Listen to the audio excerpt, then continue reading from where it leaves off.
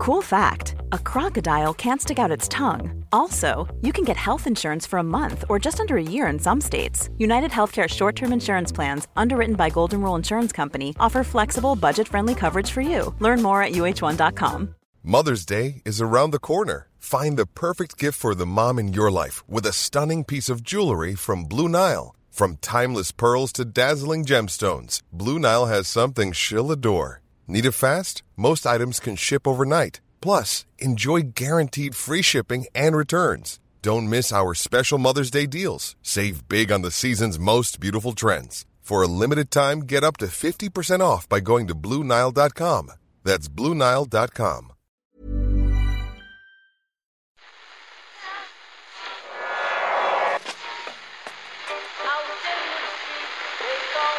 What is that? That's the second time it's gone off. They never go home, those boys. The second captain's World Service.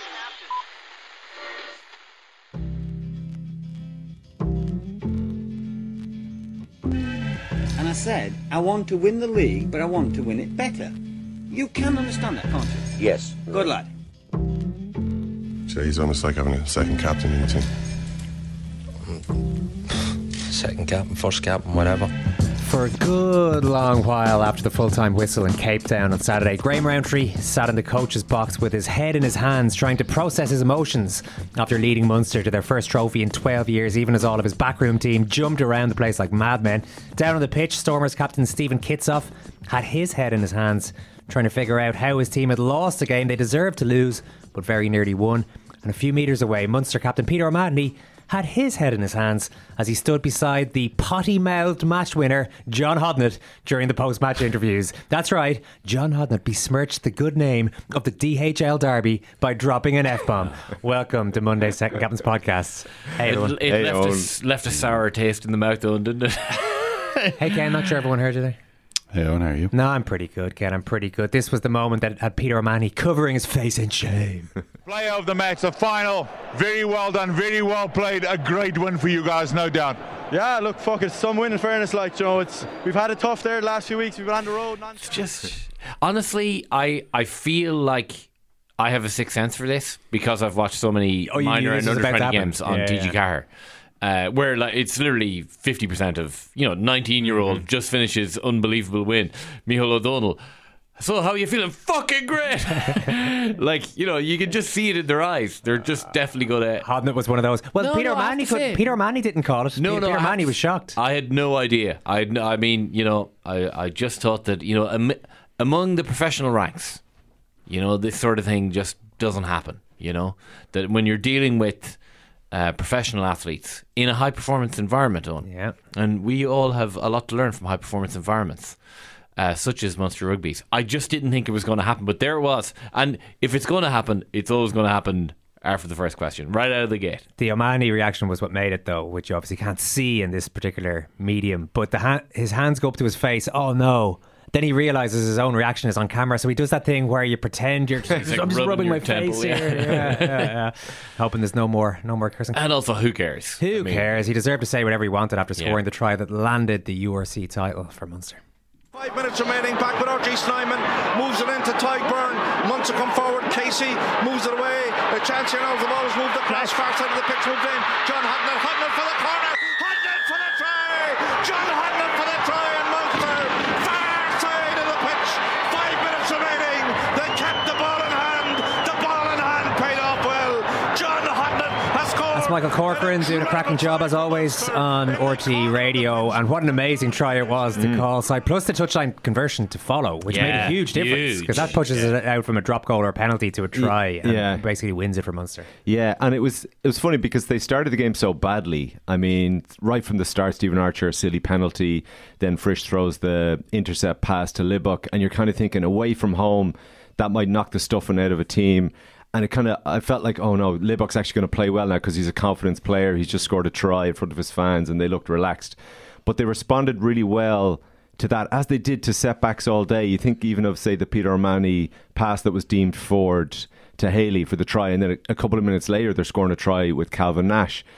And that was kind of the theme of the thing mentally from Munster.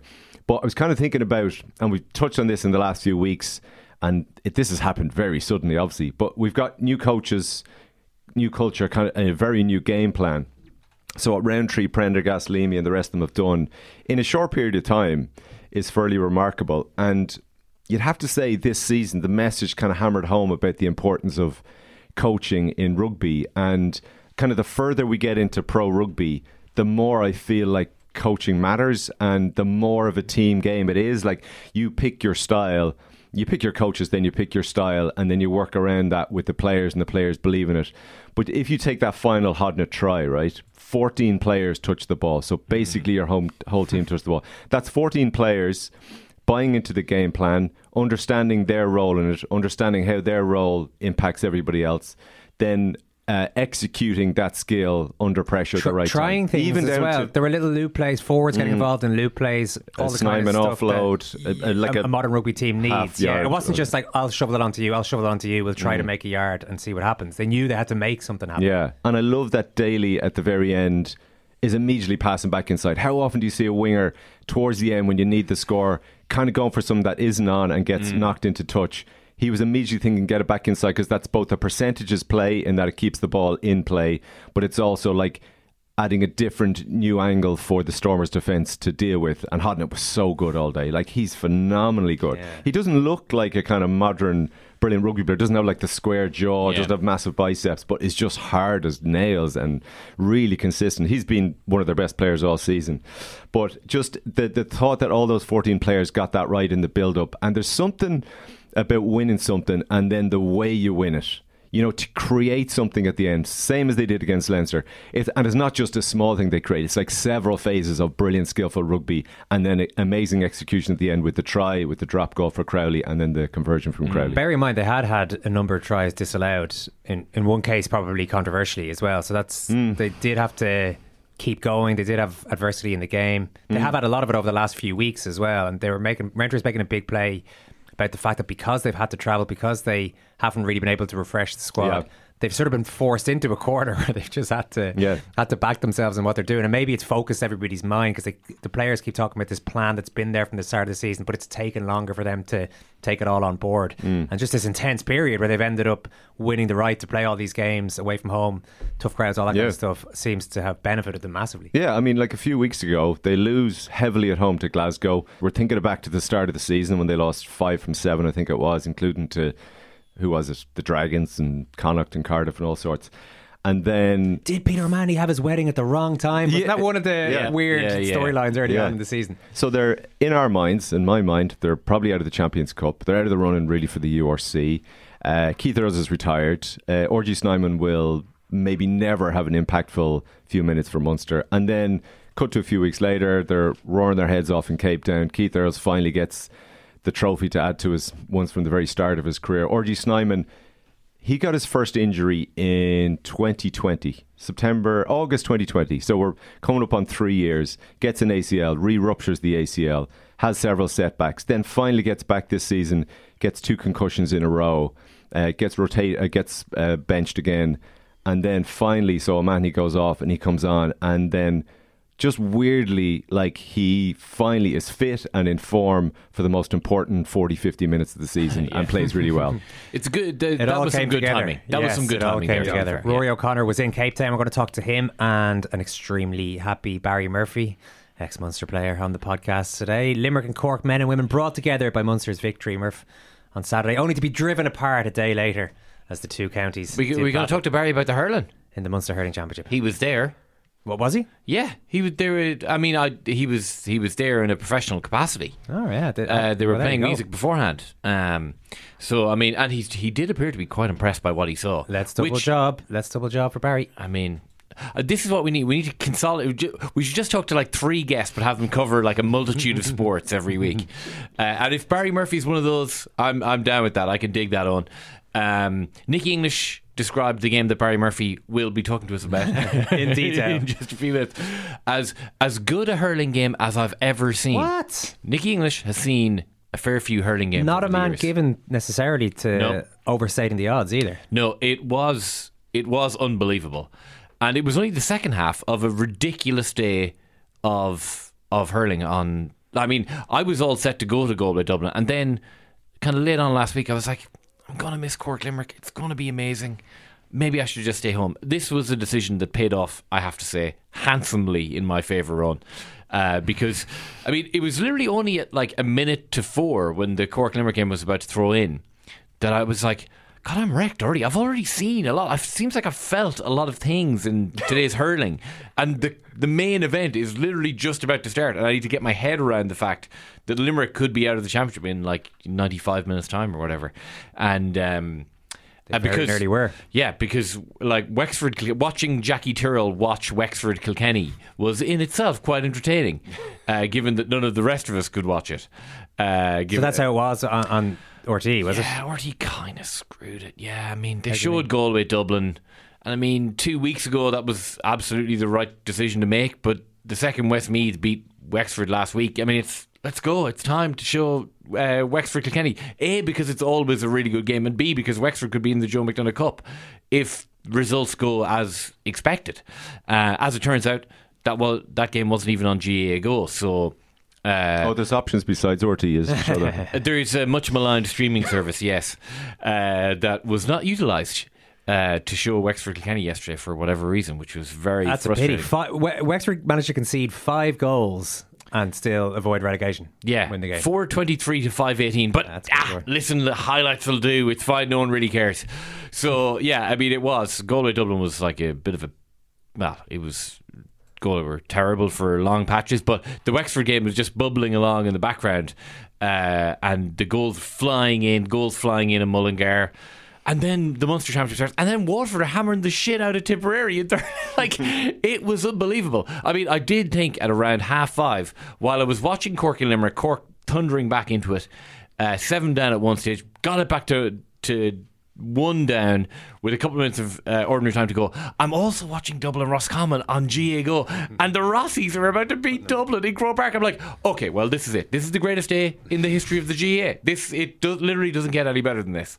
I feel like maybe that was an overly emotional response, but nevertheless, it feels like we should talk some GAA on the World Service on. I know that we're going to do that. Well, after the Barry Murphy hurling analysis today that you've talked us into, we will, of course, talk to Jamie and Malachy tomorrow. Jamie Wall and Malachy Clerk. And our World Service members will vouch for the consistent excellence of these two together, yes. By the way. They're amazing analysts. The rest of you will need to sign up on secondcaptains.com for $5 a month plus VAT to hear that one. Later in this podcast, we're going to tell you about a brilliant Kevin Moran documentary you should be watching on RTE TV tonight. That's after the rugby. Ready to pop the question? The jewelers at BlueNile.com have got sparkle down to a science with beautiful lab-grown diamonds worthy of your most brilliant moments. Their lab-grown diamonds are independently graded and guaranteed identical to natural diamonds, and they're ready to ship to your door. Go to BlueNile.com and use promo code LISTEN to get $50 off your purchase of $500 or more. That's code LISTEN at BlueNile.com for $50 off. BlueNile.com, code LISTEN.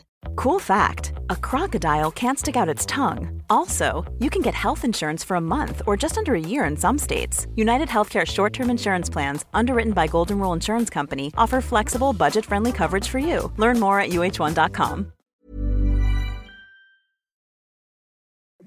You look so good, fantastic man. England have been absolutely ripped to shreds.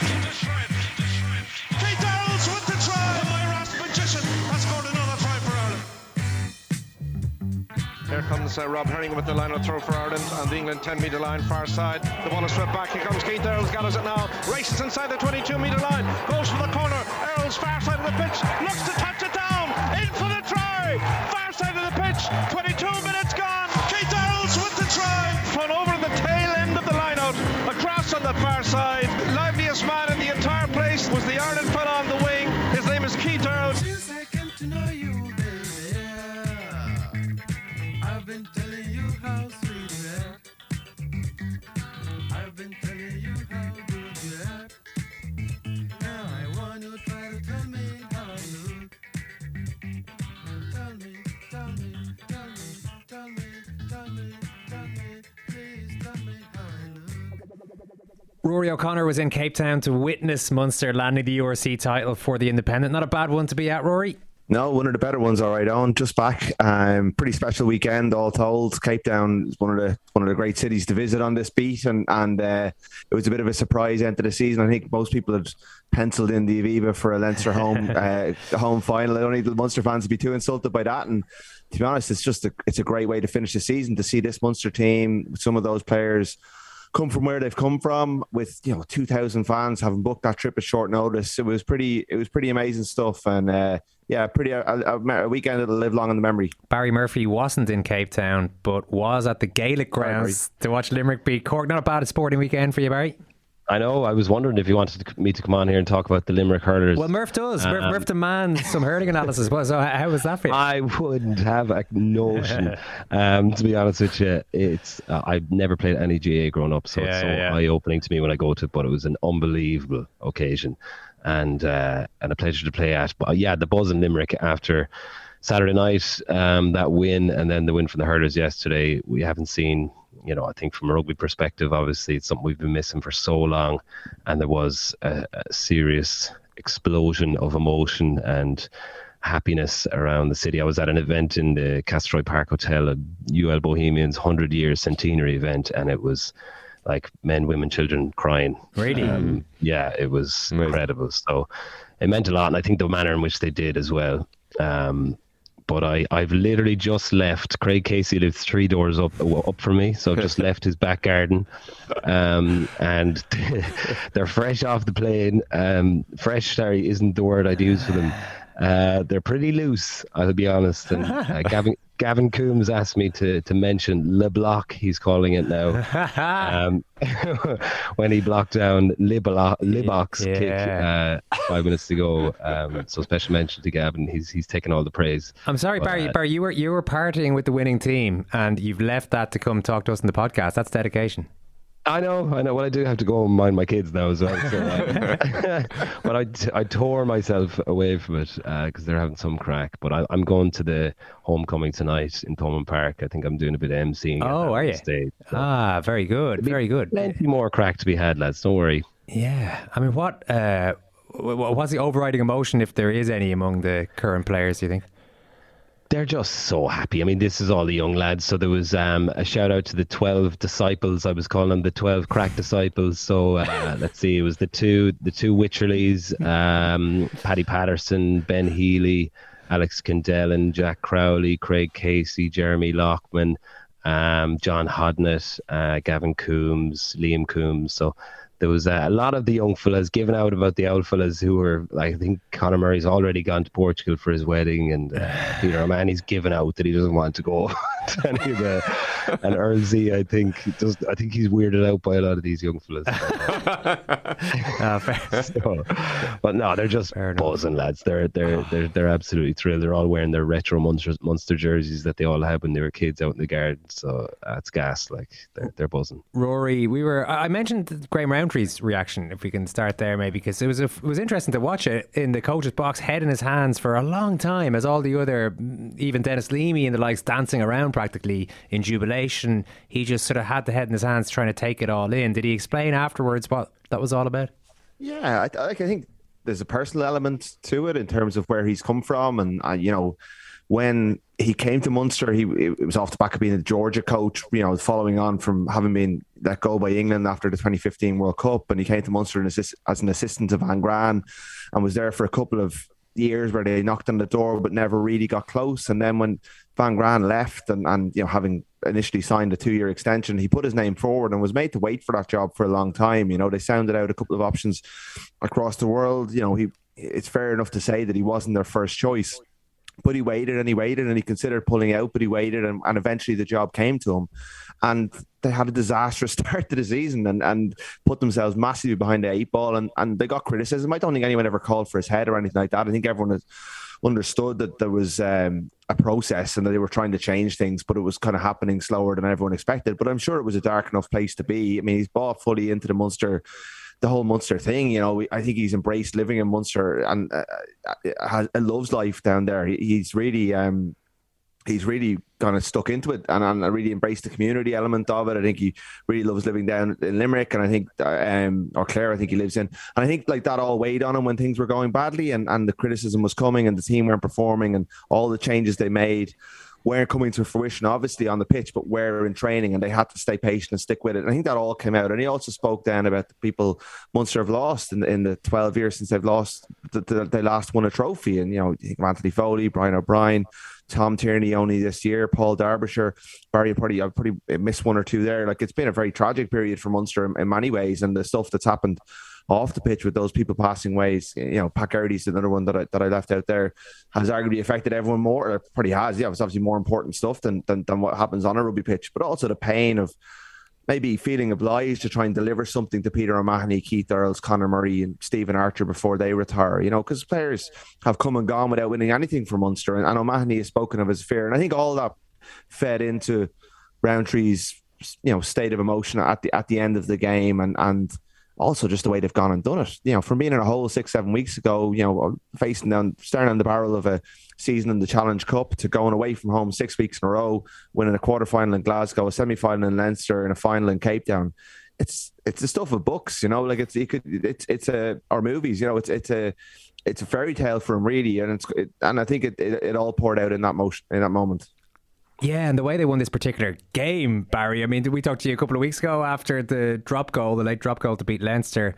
In this case, they pulled out a late try and the touchline conversion. We were making the point earlier, just whatever about carving out an opportunity for a drop goal, you don't have to be overly ambitious in your play to do that, but to get over the line against South African defence in that sort of a situation, and to use the ingenuity they played. I think, did you say every player touched the ball? 14 of 15. 14 players touched the ball in those phases. That must have had you on the edge of your seat. Yeah, I think the boys were slagging Roman Salanoa there, that he was the only one that didn't touch the ball. But yeah, I mean, and actually Jack Crowley told me there that they thought there was advantage being played at the time. That's why they were flinging it around the place. Oh, right. But it wasn't, which is hilarious. But I mean, that's the way they'd been playing, you know, all game and all season. Really, yeah. It was just move the ball and move those big teams around. I mean, they're a massive side, the Stormers, and the boys did confirm that there, and the hits they were putting in were huge. So I think LeBlanc started it off, and then it was just try and move around, try and score, and to get every player to get their hands on the ball, and I think Earlsey touched it a few times and made it one big carry that kind of broke a few tackles, and Niall Scannell had a few big ones, and then brilliant pass in the end. I think it was Mike Haley to Daly, and then John Hodnett to score in the corner. But yeah, I mean, their intent from the get-go was to play rugby, wasn't it? Yesterday, it was just, you know, the pitch had obviously cut up a little bit, but I don't think it was as bad. The lads were saying that maybe for stepping, it was a little bit tough underneath particularly their back three might have struggled, but. I just think I was so blown away by their approach to it, and they're probably a little bit unlucky. Rory, I'm sure you might know a little bit more, but I wasn't sure about the Gavin Coombs try, whether that was they could have had an argument there that try was disallowed. He seemed to think it was a try, but they got a little bit of a rub of the run of the green went against them a few times, but.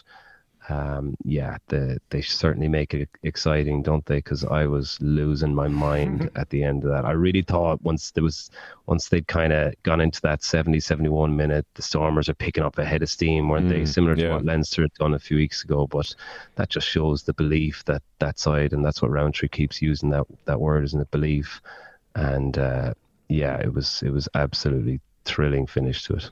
Yeah, Rory, just thinking about, you know, say the likes of La Rochelle, who sign players from around the world and build it that way, or Leinster essentially using their academy and building over years and knowing what's coming through. And then what Rowntree, Leamy, Prendergast and the rest of them have done in one season is with essentially the same set of players as Van Raan had. And when you look at, like, I think you touched on as well, the likes of Nash and Klein and those, they almost feel like new signings. They're playing so differently under this new coaching group. And even they say turning around like Fekitoa's season, mid-season, they didn't discard him. They worked on him, and he was brilliant by the final. And I think it's extra impressive when this happens in football sometimes too, when a player or coach doesn't get to sign new players, just works with what he has and transforms them. Absolutely, and I think you could turn it on its head and really admire what Fekitoa has done as well, because halfway through the season, when things hadn't gone well for him at the start, he could have easily stacked it in when Munster said, look, we're not taking up the second year on your contract, and he signed for Benetton, and he could have easily gone, right, I'm just going to take the money and leave. He's been brilliant. Ever since the Toulouse away game when he got back into the Champions Cup team, he's been a real driving force for this Munster team. Him and Frisch were the two players they signed last summer.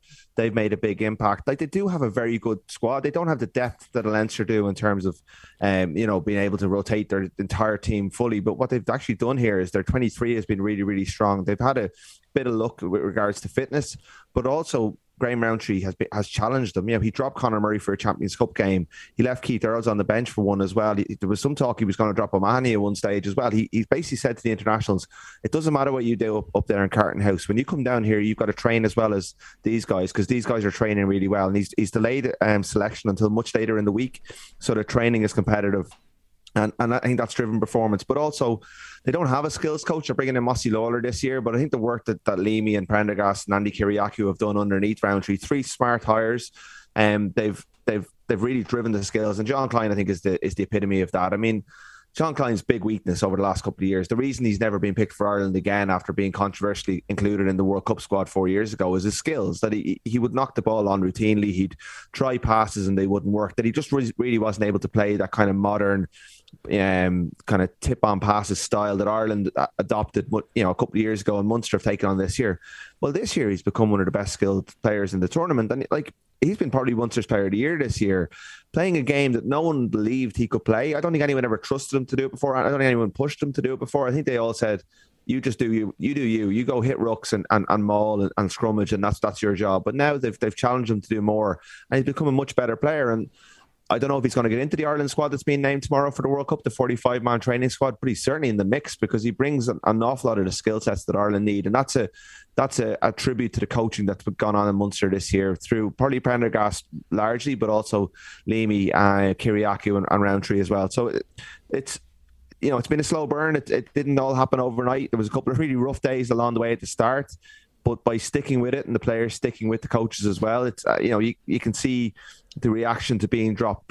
People stay with them the whole way. That there was no one went to the beach early this year. Even Ben Healy signed for Edinburgh, declared for Scotland. He was on the pitch driving things in that last couple of minutes as well. That's a testament, I think, to the management and people buying into the team culture.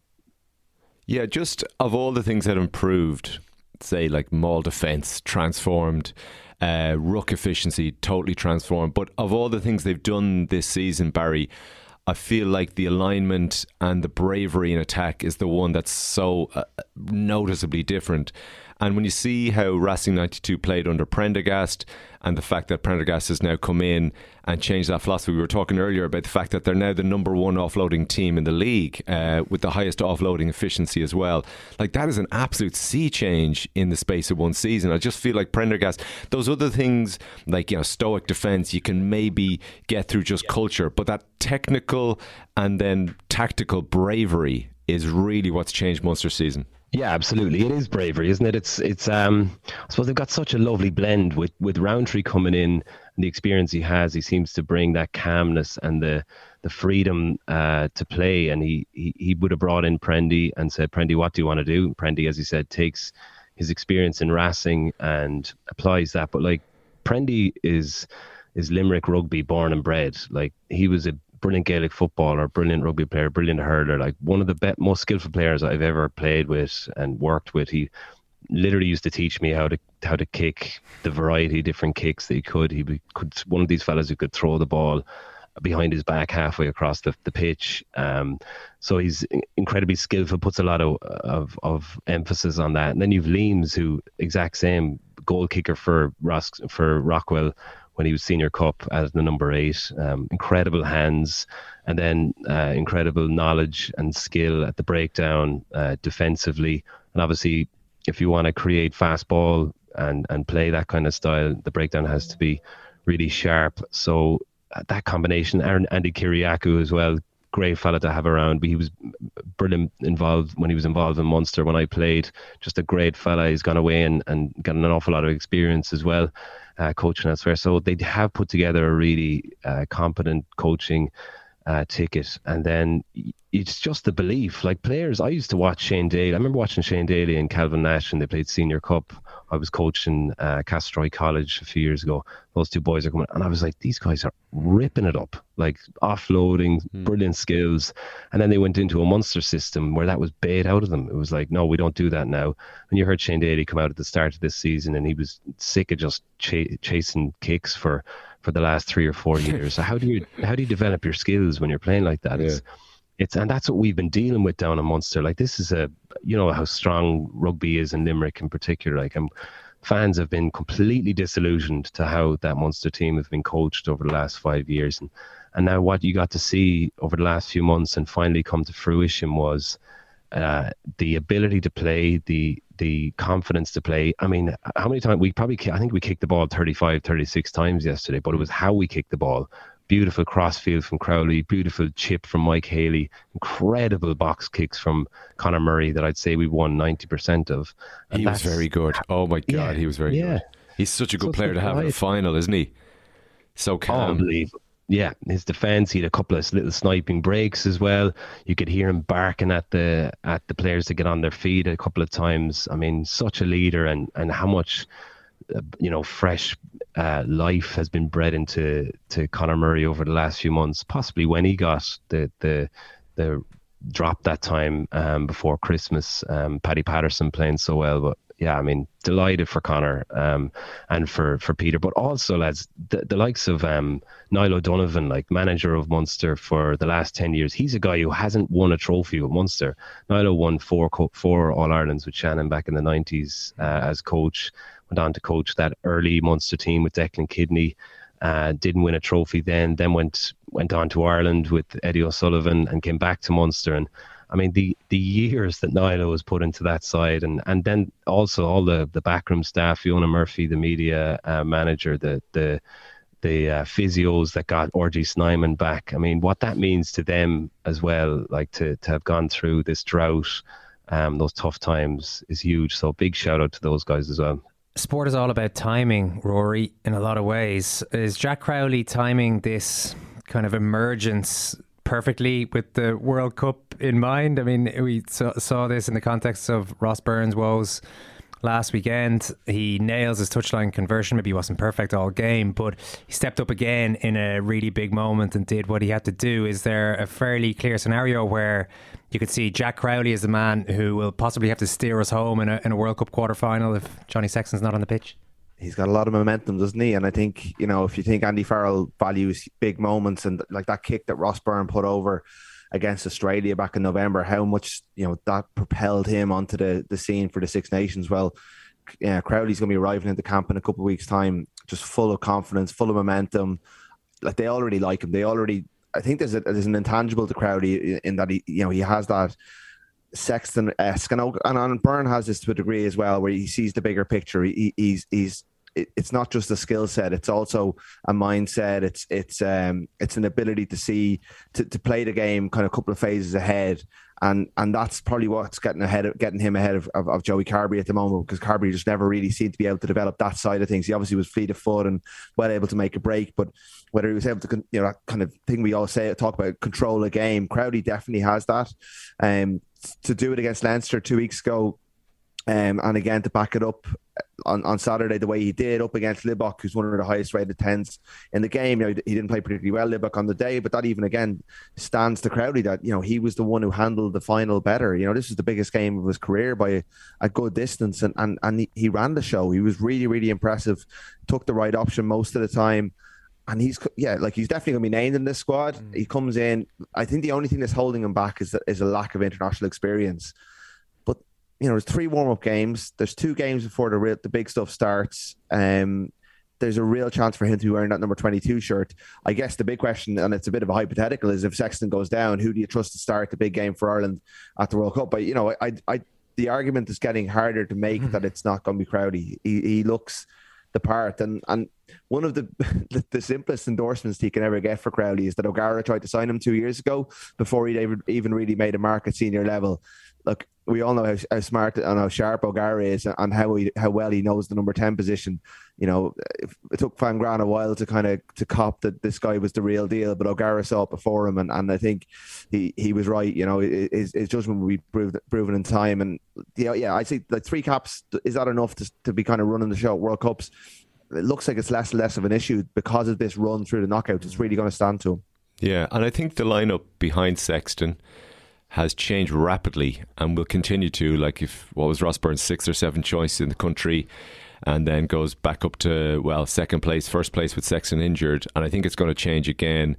And Crowley, as you say, has all the momentum. I think Hodnett should probably get into an extended squad now.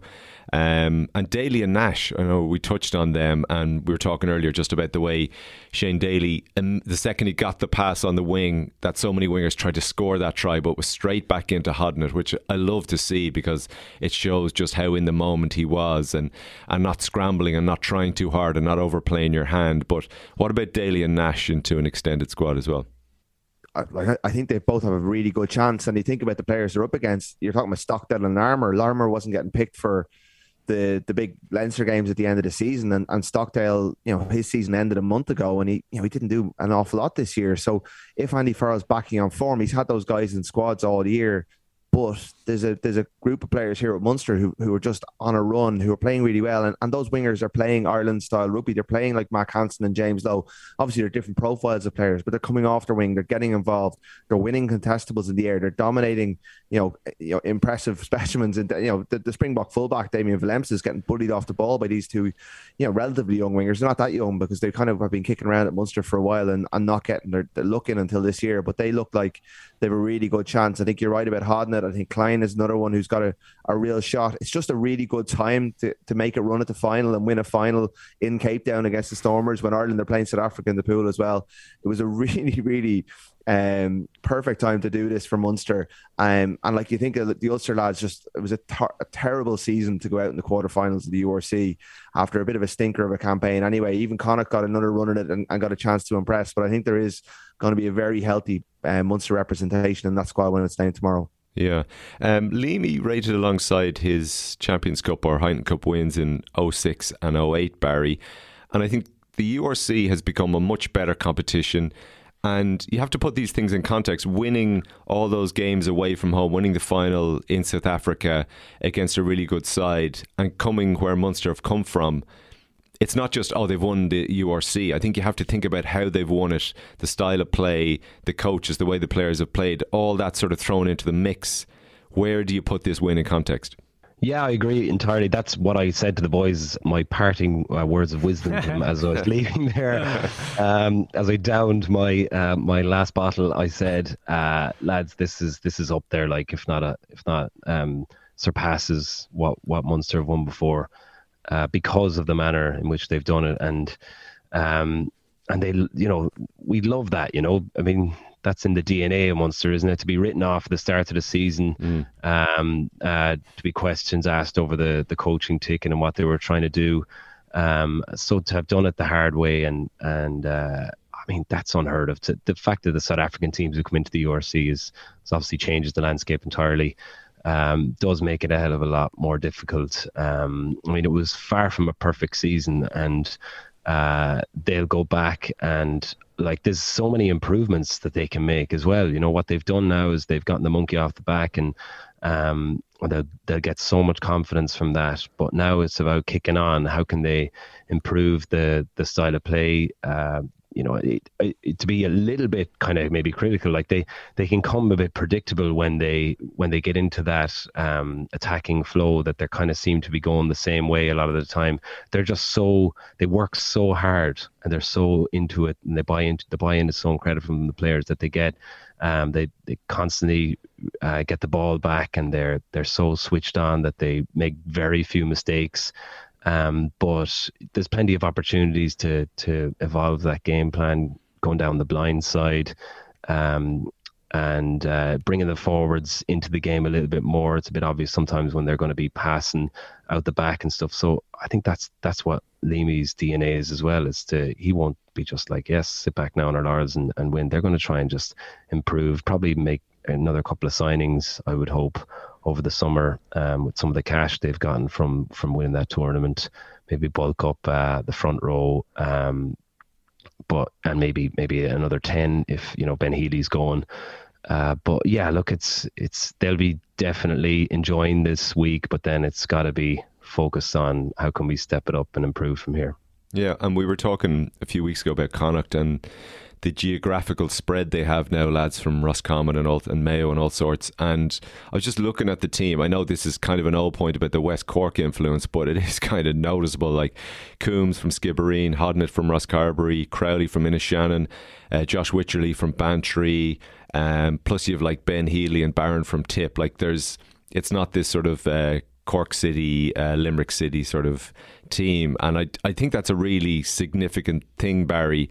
Leinster don't do this half enough. They don't talk about where all the players are from and kind of sell the Tyke Furlong element to it. But for Munster, like they're starting to get players from different places than they used to. Yeah, I think Leinster, they don't talk about it, you're right, but they have done an incredible job at throwing that net a bit wider, haven't they?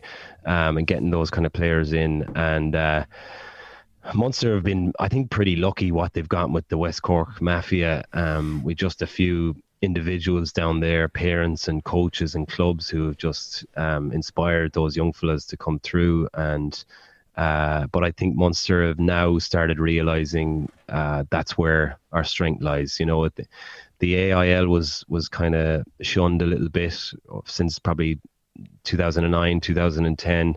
Our school system isn't as strong as the Leinster school system, so we do rely a lot on our clubs to produce players. So I think Ian Costello, his position now in Munster, and Gar Prendergast as well, they're starting to invest properly in that part of the game, because that's what we want. We want our own young players coming through, and I think winning will help that massively as well. You'll see there'll be 10,000 plus people in Thomond Park tonight to celebrate with that team, and hopefully a lot of kids can be inspired, because that's where it came from for me. That's where it came from for all these lads who play for Munster now. It's watching a Munster team playing well, winning, enjoying themselves, playing good rugby. So yeah, look, that's good to see, and it's the only way we're going to, I think, catch up with Leinster over the next few years, is to bring through that youth. Great reporting from Cape Town, Rory. Great reporting from Craig Casey's gaff there, Barry. And enjoy Thomond tonight. Thanks, lads. Thanks, lads. What does it look like? A turd up, is it? Yobs. There's an incredible podcast on at the moment produced by the Second Captains. Biggest load of bollocks. The Second Captains show in Ireland. We're now getting to that point now where we are inspiring. The Second Captains podcast. Pretty much we've done for the last 20 years, be role models to kids.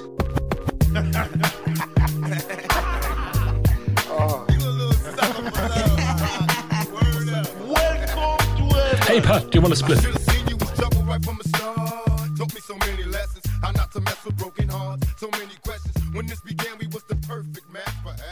I'm going to hazard a wild guess that some of you listening today might be in the market for a good sports documentary on the telly, perhaps. Well, allow me to point you in the direction of Kevin Moran, Codebreaker, airing on RT1 at 9:35 tonight. It tells the unique and frankly insane story of a man who was a central figure in not one but two of the greatest sporting movements in Irish history. Heffo's Dubs in the 1970s and Jackie's Army of the late 80s and early 90s. And it took him a while to let go of the whole Dubs thing, even after he joined Manchester United. Yeah, I am. I'm keeping it from my employers because, ignorance is bliss. Kevin Moran for Dublin. They're really not getting anywhere against this tight defence. Look at Kevin Moran on one of his dashing runs. At the time, we've got no internet. There's no way of keeping in touch with what's happening somewhere else. You can come over and do things that people don't know anything about. You think about it now in the age of instant information, it's a story that could never happen today. the final was too big a game to get away with. Famously, Kevin Heffernan and Tony Hanaho go over to talk to Dave Sexton about it and get formal permission. Are you aware of his importance to the Dublin team? Well, I am now. I wasn't a few months ago. We were invited up to meet the manager, Dave Sexton. He asked a few questions like what was the nature of the game and would he be in any danger? And he said, no danger. And how many people will be at this match? 80,000.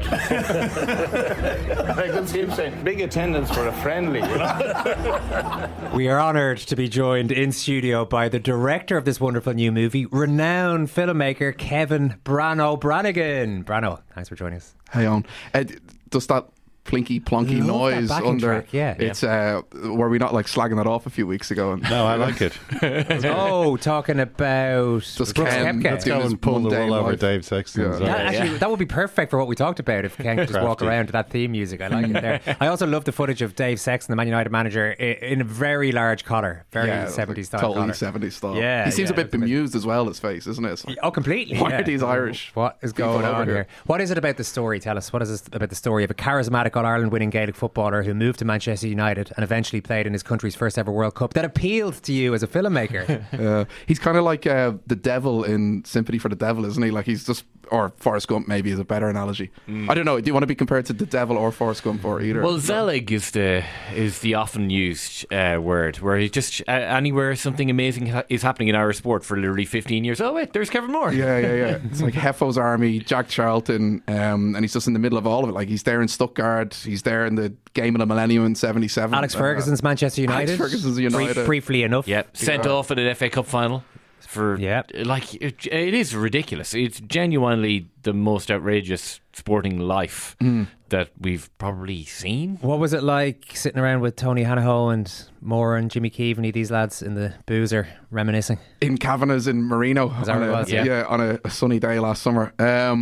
Yeah, it's great. Again, don't think they respected me as a football man, but wow, you got disrespected by both the GA crowd and the football crowd. They respect each other, which came across very well, which is the main thing. No, you could see it's like a cliche. It's like when they seem to meet up or walk into the room together or whatever, like they just pick up where they left off in 1978 or whatever. You know, the kind of way. Like I was kind of like really kind of starstruck being around Jimmy Keevaney. You know. Like just following the Dubs or whatever, Jimmy kind of is this like figure that looms large, so it was just great to be in Jimmy's presence. What was the sense you got from them about how they felt about Moran leaving in the middle of this Dubs glory period to go to United? Were they happy for him? They were happy, but I think Hanaho puts it across best. They were like, oh well, we're losing a really good player here. And when you see in the footage, the thing about looking back through old archive and stuff is that you actually see like who is good and who isn't good. Like looking back through old Ireland games, I was like, I think I said this to you before, I was like, Ray Houghton. Ray Houghton is amazing when you watch an All Ireland game back. Unreal. Yeah. And especially in those like late 80s qualifier years or whatever. Just unreal. And he's the real driving force of like those Irish sides. He's like popping up everywhere. But this is not about Ray Houghton. No. It's about Kevin Moore. But look, Moran, definitely good. Brian Mullins, definitely good. Keevaney, definitely good. Hickey, like there's a load of Dublin players, and you're like, oh, it's not just it's not just like kick and rush or whatever. You can see this Dublin team, did have something about them and did have an aura, and were playing like really amazing football. Yeah, and the 77 semi-final kind of goes down in history as you just described it there as the game of the millennium, I think, and it has this reputation.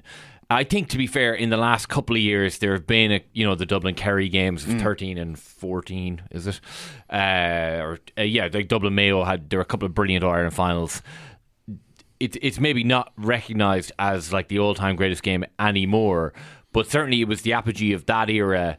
And I've watched it as well, and the first half is pretty poor. Like the first half is not great, but like the second half is just like this riot. With rules, like there's goals flying in everywhere, like gigantic hits. It's a lot of fun to watch, but Moran does look different to a lot of the players. Like he's just his sheer athleticism. Oh, there's some footage that Brano has of him at Manchester United in the early days, and he's just peeling on his jersey or peeling it off. The shape he's in, presumably without doing proper weights or anything like that back then. Just living, impressive. Playing a lot of sports, but just on Moran in 77, he seems to actually have been a new type of player in that, like, he's a defender, but he's like, he goes on these massive runs, and I suppose the famous one is 76, which before I started doing the doc, I thought he had scored. Everyone does. He like 1-2s with Mullins and Brogan gives it back, and then he puts it wide. But like, it seemed that at the time that no other kind of defenders were doing that. I mean, at the other end there's Tim Kennelly, who's like a great centre back in his own right, but what he was the rock, you know, that that attacks founder on the 45 on your own 45-yard line. You stand there, thou shalt not pass. Midfielder comes in rampaging, and you just level him. Basically, like, that was centre half back play. You are taking your life in your hands, playing the way Moran played. Oh, absolutely! Like, you're soloing. If you're soloing, you're probably going to have to put your head down for like a split second, and that will be enough for someone to come across and elbow you in the temple. And the violence in the games is like, it's pretty unbelievable. But you have to tell yourself they're moving a lot slower, and they're not half the size of the players that they are. That as the players currently playing at top level of Gaelic football. But Moran was just he did look different. He just had something that other players didn't have, and that was just raw pace, athleticism. He was a swashbuckler, you know. Some of my favourite footage from the soccer side of things comes from the FA Cup semi-final in 1983 against Arsenal. And off Moran's head, he got another awful crack there in the face. Kevin Moran is in a terrible way now. He's pouring with blood. Remember that one, the one you got carried off in the Arsenal? As the stretcher past the United crowd, they just gave me a massive roar and lift. Kevin Moran keeping his thumb up to say to the others, we're nearly at Wembley. It wasn't about I'm okay, but hey, we're through. You want to feel a connection between you as fans and your players. You want them to embody how you'd like to think you are on the pitch. When they come back to you like that, that's how icons are made. A few viewers do write in and ask, why does Kevin Moran get cut so often? Is it because you're braver than other players? I wouldn't say braver than other players. I might go for balls which aren't mine. And so Manchester United, the club with the biggest following in the world, will be at Wembley in 5 weeks' time. United were always a great FA Cup side, because basically that's all we was winning for a long while there. There was no league championships, what have you. Now, who was that speaking at the end? Manny. Gary Manny Moorfield. He does come back from like 6 weeks in some island off Croatia. He's wearing his flip-flops. He was very happy. Oh, yeah. So how is Manny to work with? Manny's great to work with, Dan. He's a gentleman. He was a gentleman throughout. Big Man United fan? He's a massive Man United fan. He said that him and his brother used to go. He's like, I used to bring my brother when I was 4 and he was 3. We'd hop on the bus. It's like, what? 4, 3 and 4. That Kevin Moore moment where he's giving the thumbs up and he's being stretchered off, very reminiscent of Seamus Coleman this season, just a few weeks ago. I think a lot of people made that comparison when Coleman gave it that against Leicester. And there's a bit he collapses into like the referee's arms just before that, and it's kind of like Jesus coming down from the cross and Calvary kind of vision. Because he's trying to keep his head back because his blood is pumping everywhere. So he's like, I think maybe he's like, if you could just lay me down, basically, and so I can bleed onto the grass, that would be better. But he does get, like, if the arms kind of go weak, and he's like, oh man, I suppose, like, now from what year is this, 2023? It is kind of, you do kind of like irk a bit when you see all that head stuff and everything. But you know, Kevin has turned out absolutely fine. But like, he was saying, or Robson was saying, I don't know if this is on the camera or off camera, but he was saying that basically when Kev went over, he didn't, and Kev kind of backed him up with this, he didn't really know how to head the ball. So for the first 2 seasons, he's just like, he's jumping with his arms and stuff as if he's going to catch it, you know, in Croke Park. Yeah. But he's trying to keep his arms down, and then his head is just like milling into like boots and everywhere. And then people are kind of like, what is this guy doing? And he says that he says about a lot of stuff in soccer that when he came over, he's kind of like learning. It's like, this guy's playing first team for United. At Man United. And they're kind of like, this is how you head it. This is how you control it and all. You know, it's like learning on the job. It's amazing. Does he like that characterization of the brave warrior? I get the sense over the years that he's maybe not that mad on it, because it probably minimises the skill level, and it makes people just think he's this lunatic who sticks his head everywhere rather than actually a good baller. Yeah, no, I don't think he's too into it. He hasn't leaned into it anyway, you know, like I'm Psycho Moran or anything like that, you know, the kind of way. And then he tries to minimise. He's like, you know, the first 2 seasons I was at United, a lot of stitches, but after that, you know, it was kind of cut out. So, well, the facts aren't really show. But yeah, he hasn't fully leaned into being like, you know, Psycho Kev or whatever, because, you know, he could definitely play ball too, you know. The footage of him lining out in the World Cup in 1990, he's a big part of the Charlton years, you know, and I think you do a great job of bringing it back around, because I'm just thinking it's such a crazy story, even to go over and be a success at any sort of level in England in professional football, but to do it at Manchester United and then to be part of this amazing journey, this, as I said, one of the great movements in Irish sport in the Jack Charlton years, playing in a quarter-final of a World Cup. It is totally unique. You hear that story, you hear that word bandied about quite a lot, but I'm pretty sure Moran's story is unique. And the footage of the Stadio Olimpico for the quarter-final in particular, that all of that just looks amazing in the documentary. Scalacci's goal is so bad, isn't it? Yeah. Oh, stop. Don't get me started, Brano. But you should have kept that. You probably don't even remember it, Brano, but we remember. Those 3 lads here, we remember it. Thankfully I don't. But he talks about being in the dressing room afterwards and just having a cold shower and just being like, oh, it's over. Like, we would have played Argentina next. And it kind of goes against your popular image of Italia 90 of like, you know, Hottie running around the Stadio Olimpico with a tricolour afterwards and everyone happy. It's like, oh no, this guy was actually a winner and he was from one of the world's biggest clubs and he wanted to beat Italy. And so it wasn't all, because my image of Italia was like, oh, sure, we'll give it a lash, have a few points and go. It's like, no, these are actually extreme winners in this team. And would have fancied it against Argentina. I mean, he played against there's footage of Maradona playing that famous Cup Winners' Cup match. The Robson game, basically. But Moran up against Maradona as well that time. He marked Ogie Moran and Maradona. 9:35 p.m, straight after the news, prime time slot. I mean, it feels like I've already seen this documentary. Well, I have seen the documentary, but it seems like I've already watched it on TV, given the ceaseless promotion it's been getting over the course of the last couple of days. Well, I've still got a few friends in there. Not only that, Murph, but this man has taken over the Irish TV documentary space after Reds and the Heron last week. I was the history of communism in Ireland on TG Car. Yeah, I was actually training on Wednesday night, so I didn't get a chance to watch it live, but it's still very much up on the TG Car. It is player. On the TG Car player, yeah. And I would hardly. It's such a brilliant story. Terrifyingly on brand for Brano, as I think you described it last week. Well, I mean, a younger Brano. A younger Brano. Centres now. How much fun was that? The launch party sounded like good crack. The launch party is great crack. There's a scene in the film where it's like black and white. And it's in Liberty Hall, and it's meant to be like this left unity meeting. And it's like Bernadette Devlin, Des Garrity, people like that kind of at it. And it ends up with everyone like chucking chairs at each other. And that's kind of how the screening in the Sugar Club a couple of weeks ago nearly ended. Are you serious? Yeah. People, just some old grudges being settled. Yeah. Why was in the film, he was only in the party for 2 weeks. And then, you sit down. Through the chair, everyone, please. Through the chair. Brilliant. Thanks, guys. Thanks, Murph. Can I just urge everyone out there to please watch Codebreaker at 9:35 p.m. tonight, and also Reds and Heron on Aaron. What is TG? What's the player on TG Car in Irish? The Tedgel is. Listen, the TG Car player, it's still there. Don't worry, Reds and Heron.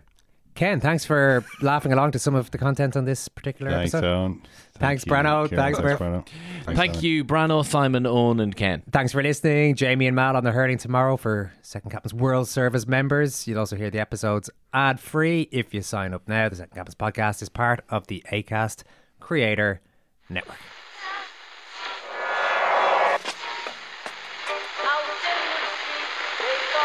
Which one is that? That's the second time it's gone off. They never go home, those boys. The Second Captain's World Service. It is not war and death and famine. It's not that at all. It's the opposite of that. It's to persuade us of the world outside of that. That's why sport's important.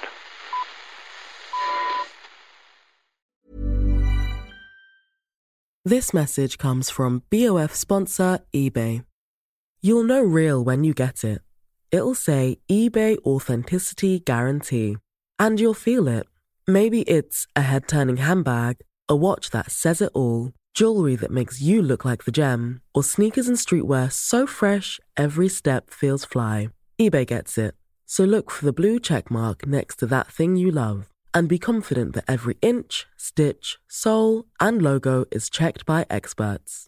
With eBay Authenticity Guarantee, you can trust that feeling of real is always in reach. Ensure your next purchase is the real deal. Visit ebay.com for terms.